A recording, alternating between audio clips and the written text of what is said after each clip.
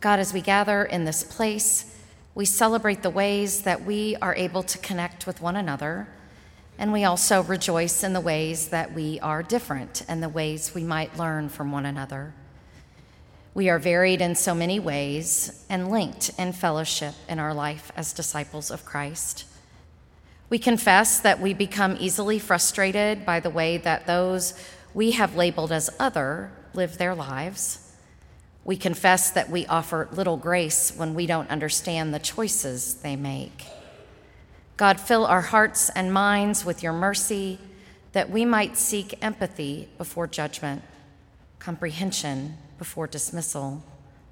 May we share the love that you have abundantly shared with us and do so in ways that allow us to grow in relationship with those who are and who live differently than us.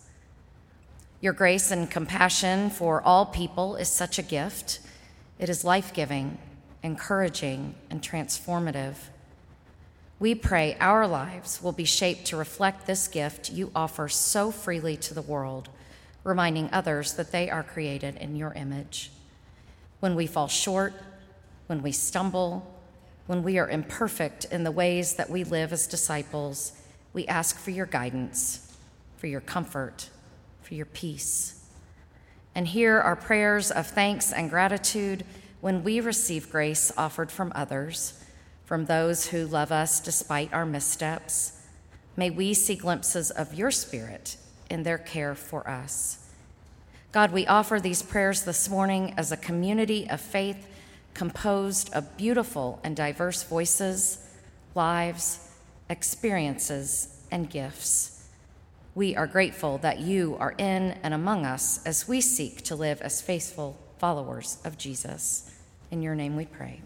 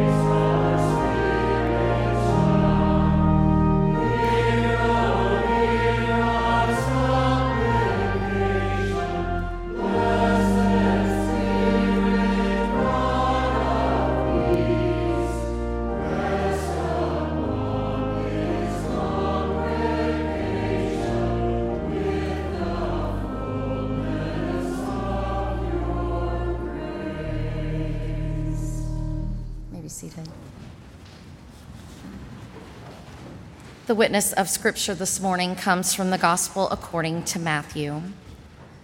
For the kingdom of heaven is like a landowner who went out early in the morning to hire laborers for his vineyard. After agreeing with the laborers for a denarius for the day, he sent them into his vineyard. When he went out about 9 o'clock, he saw others standing idle in the marketplace, and he said to them, "You also go into the vineyard, and I will pay you whatever is right." So they went. When he went out again about noon and about 3 o'clock, he did the same. And at about 5 o'clock, he went out and found others standing around, and he said to them, "Why are you standing here idle all day?" And they said to him, "Because no one has hired us." He said to them, "You also go into the vineyard." When evening came, the owner of the vineyard said to his manager, "Call the laborers and give them their pay, beginning with the last and then going to the first." When those hired about 5 o'clock came, each of them received a denarius. Now, when the first came, they thought they would receive more, but each of them also received a denarius. And when they received it, they grumbled against the landowner, saying, "These last worked only 1 hour, and you have made them equal to us, who have borne the burden of the day and the scorching heat." But he replied to one of them, "Friend, I am doing you no wrong. Did you not agree with me for a denarius? Take what belongs to you and go. I choose to give to this last the same as I give to you. Am I not allowed to do what I choose with what belongs to me? Or are you envious because I am generous? So the last will be first, and the first will be last."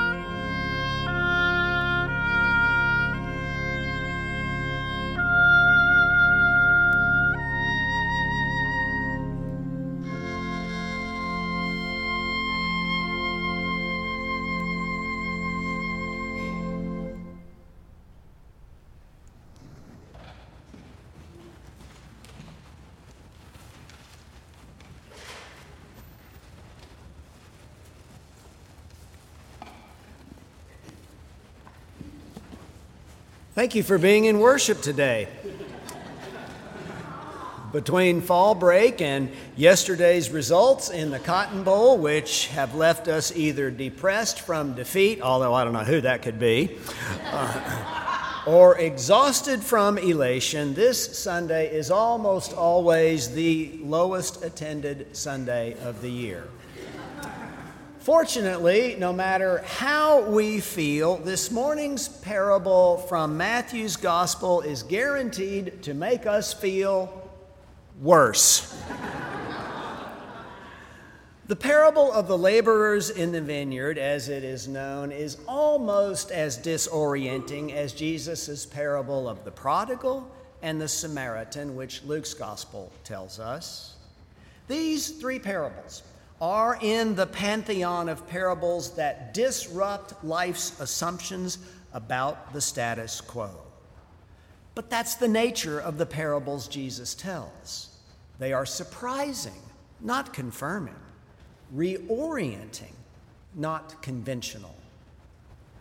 Since Jesus tells us that parables are about the kingdom of heaven and the ways of God, it is fair for us to ask how God's reign is being told in this parable. John T. Carroll reminds us that this parable has been rigorously and variously interpreted over the years. Is this a parable about the generosity of a landowner? Or is the parable about the exploitation of vulnerable workers by a union-busting owner who deliberately sets laborers against one another with an unfair wage structure? Or does the parable emphasize the obligation of the well-heeled to provide work and resources for those whose survival is uncertain? Or is the parable a defense of Jesus' acceptance of religious outsiders who have responded to his preaching and his healing? Or is the parable about the full inclusion of the Gentiles who have come lately to Israel's salvation story? Beyond these and many other interpretations over the years, we recognize that the title given to the parable is itself an interpretive move. We remember that Jesus did not entitle his parables, those were added later. Jesus never said, "Gather around, friends, to hear the parable of the laborers in the vineyard." Now, to be sure, the parable speaks of the laborers, but what if it is entitled instead, "The Parable of a Gracious God," or "The Parable of Wondrous Bounty," or simply "Tales from the Vineyard"? Names matter. Titles insinuate perspective. This parable is about more than simply the laborers. Jesus says this parable is about the kingdom of heaven. Where the gospel writers place a story in their telling also matters. Every author shapes the gospel they tell with the stories they emphasize and the way they order those stories. This particular parable follows two stories about greatness, one of those involving children who had very little status, yet Jesus said, "To such as these belongs the kingdom of heaven." The other story that immediately precedes this parable is the story of a rich young man who had amassed great wealth and had been faithful in keeping the commandments, which were seen as signs of God's blessing. Yet Jesus spoke to him of sharing his wealth with the poor, changing his investment strategy toward treasures in heaven, and following Jesus. Counsel that left this accomplished upstart grieving and the disciples confused. Two stories concluding with a statement that sets life on its head. Many who are first will be last, and the last will be first. That same phrase, as we've already heard, is repeated at the conclusion of today's parable. Where a story is placed in the gospel telling is important. But it may be equally important to pay attention to where we place ourselves in the parable, because we have learned that parables reveal first, then inform later. So, if we place ourselves among the laborers, which group are we?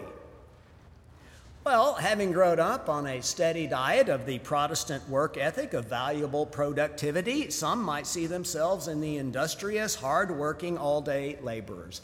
That's fine. But the parable allows for more than one perspective. Maybe some see themselves as the owner of the vineyard, someone with power to shape people's lives and with options about how to use that power, who benefits, who doesn't. Maybe we see ourselves with Jesus in this parable, trying to teach something of unusual value, or perhaps we are with the disciples trying to figure out how to live the practicalities of this kingdom come on earth as it is in heaven, especially in a world where at the end of the day, Rome never lets us forget that Caesar is really the dominant one and not Christ. So, where we place ourselves in the parable matters. Now, this parable that Jesus tells would be familiar to first century Galileans, if not first world Christians. It may well be that it's this time of year, harvest season, and day laborers are gathering at the town market hoping to be hired and paid the going wage so that they can provide for themselves and any family depending on their work. They are at the mercy of another for their life. And yet Jesus is shaping this scene with subtle changes because he wants people to know about the kingdom of heaven and God's ways in the world, which is not as well known, unfortunately, as the kingdoms of this world and Caesar's rule from the palace. To be sure, these day laborers know about their dependence on others for their survival. And yet, at another level, who of us is not in some way dependent on others for our lives? The deepest truth that is easy to forget is that our lives come out of the grace and generosity of God, who wants us to be, and many others who help us to be. There's not a single one of us who is owed this life that we have.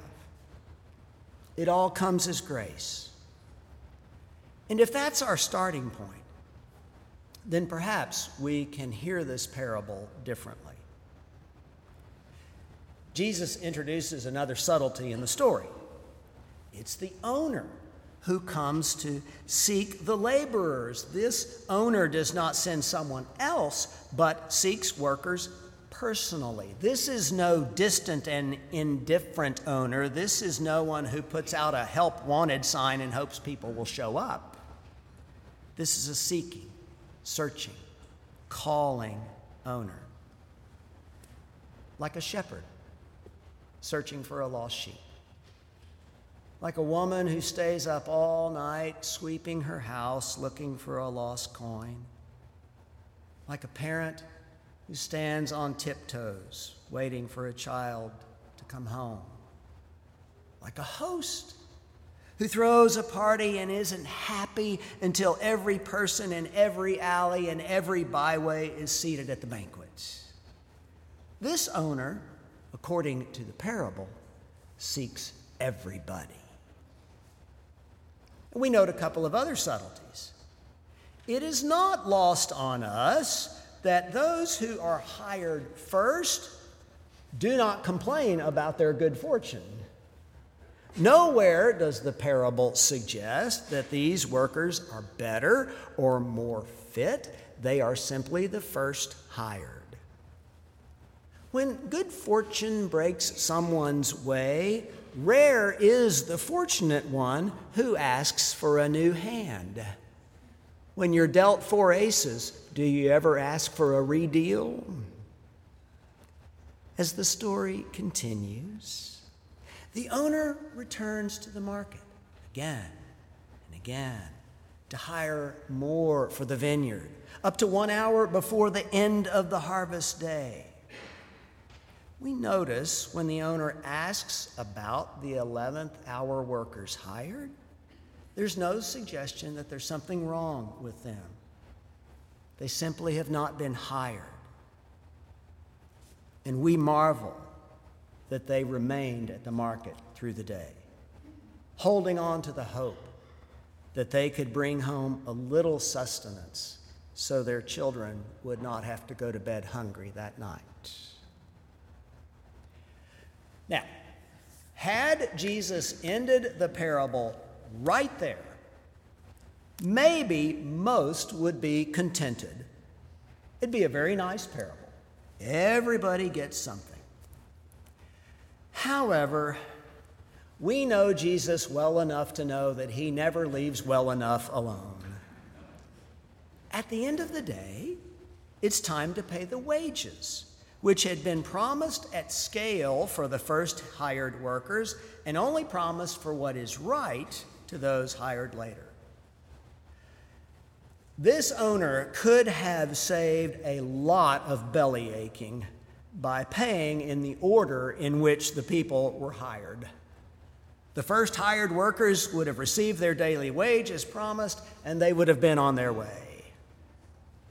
Instead, the owner pays the last hired first, giving them an entire day's wage. Is this owner naive or foolish, thinking that everyone would rejoice at everyone's good fortune? Does the owner think the workers are past that scale which believes value is determined solely by a comparative ranking? Does this owner think everyone will show up at the break of dawn for work the next day rather than consider the possibility of rolling the dice and showing up at 4:45 instead? What is the scale of value here? The kingdom of heaven is like this? Who wants to be part of a realm like that? It matters where we see ourselves in the parable. As Jesus continues to reshape the familiar scene into a surprising parable, we note that the owner of the vineyard listens to the ones who complain. And the biblical story tells that story repeatedly. Jonah, remember Jonah? He complained bitterly about God's grace, even to the Ninevites. God listened to the belly-aching Israelites in the wilderness. Jesus wanted to know about the squabbles the disciples were having with each other. Now, to be sure, God does more than listen.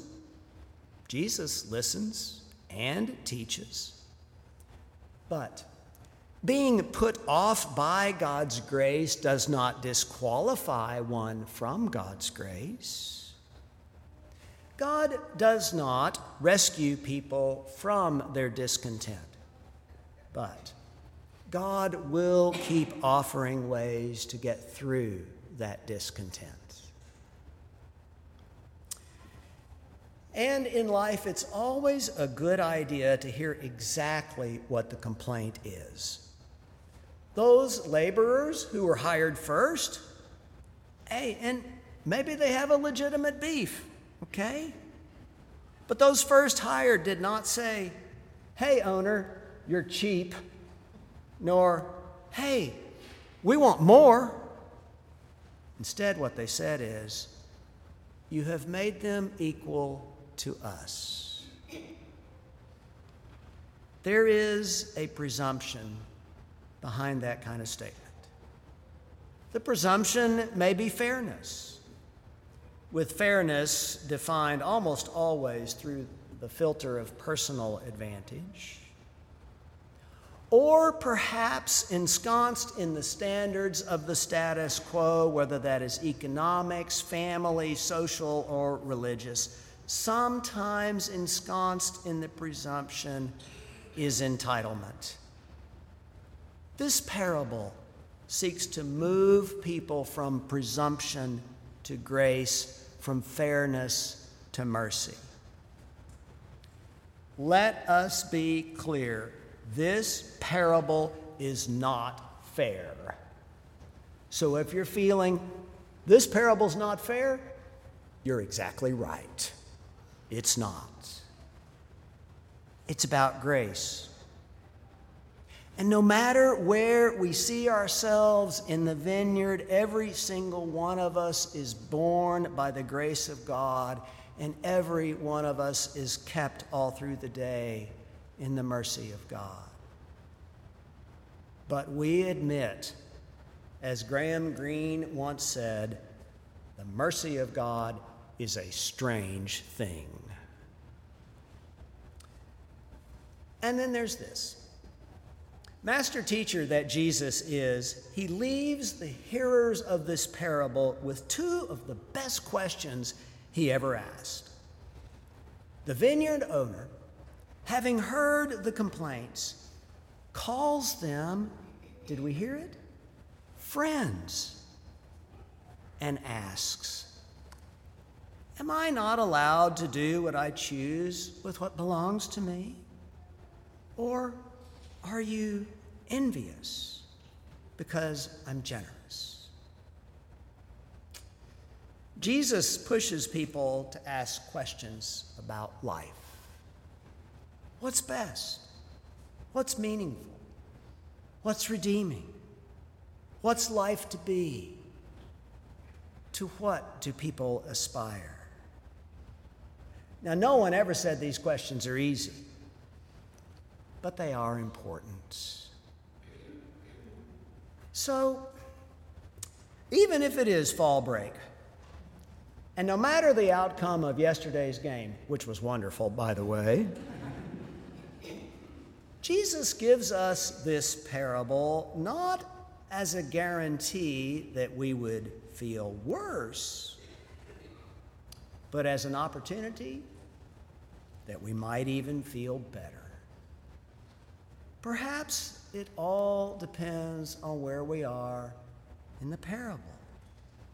Gracious or fair?